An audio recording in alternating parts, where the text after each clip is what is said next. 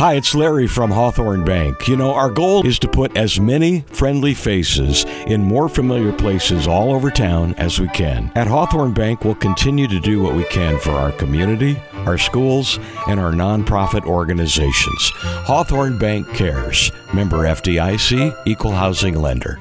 Some are odd and some deranged, stories that are very strange. Weird news. It's weird news time, but it's a Friday, so let's do some real good feel good with me, Steve Stevens, here on Mornings in the Sticks. It's brought to you by your Farmer's Elevator. Remember, if you miss it live on the radio, you can get the podcast, KDKD Weird News, over at CommunityFirstPodcast.com. Some good stuff going on out there. Well, a grocery store worker in Michigan named Diane Gordon has been walking almost 3 miles to work each day ever since her car died about a year ago. Well, last month, she found a bag on the ground with $15,000 in it.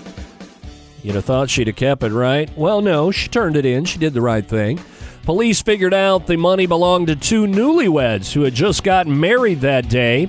One cop's wife was so impressed with Diane's honesty that she started a GoFundMe for her that's now raised over $60,000.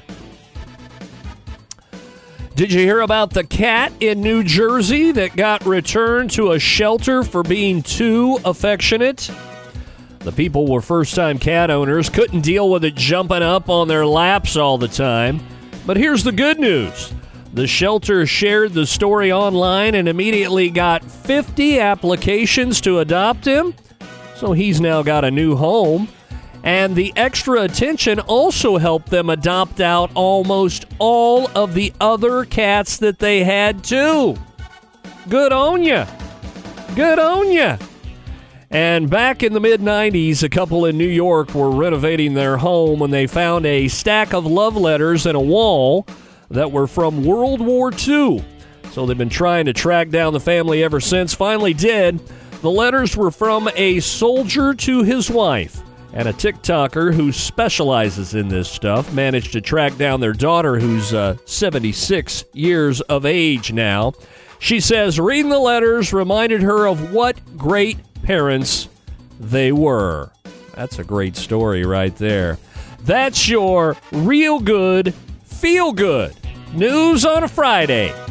Brought to you by your Farmer's Elevator. Check out the podcast, KDKD Weird News.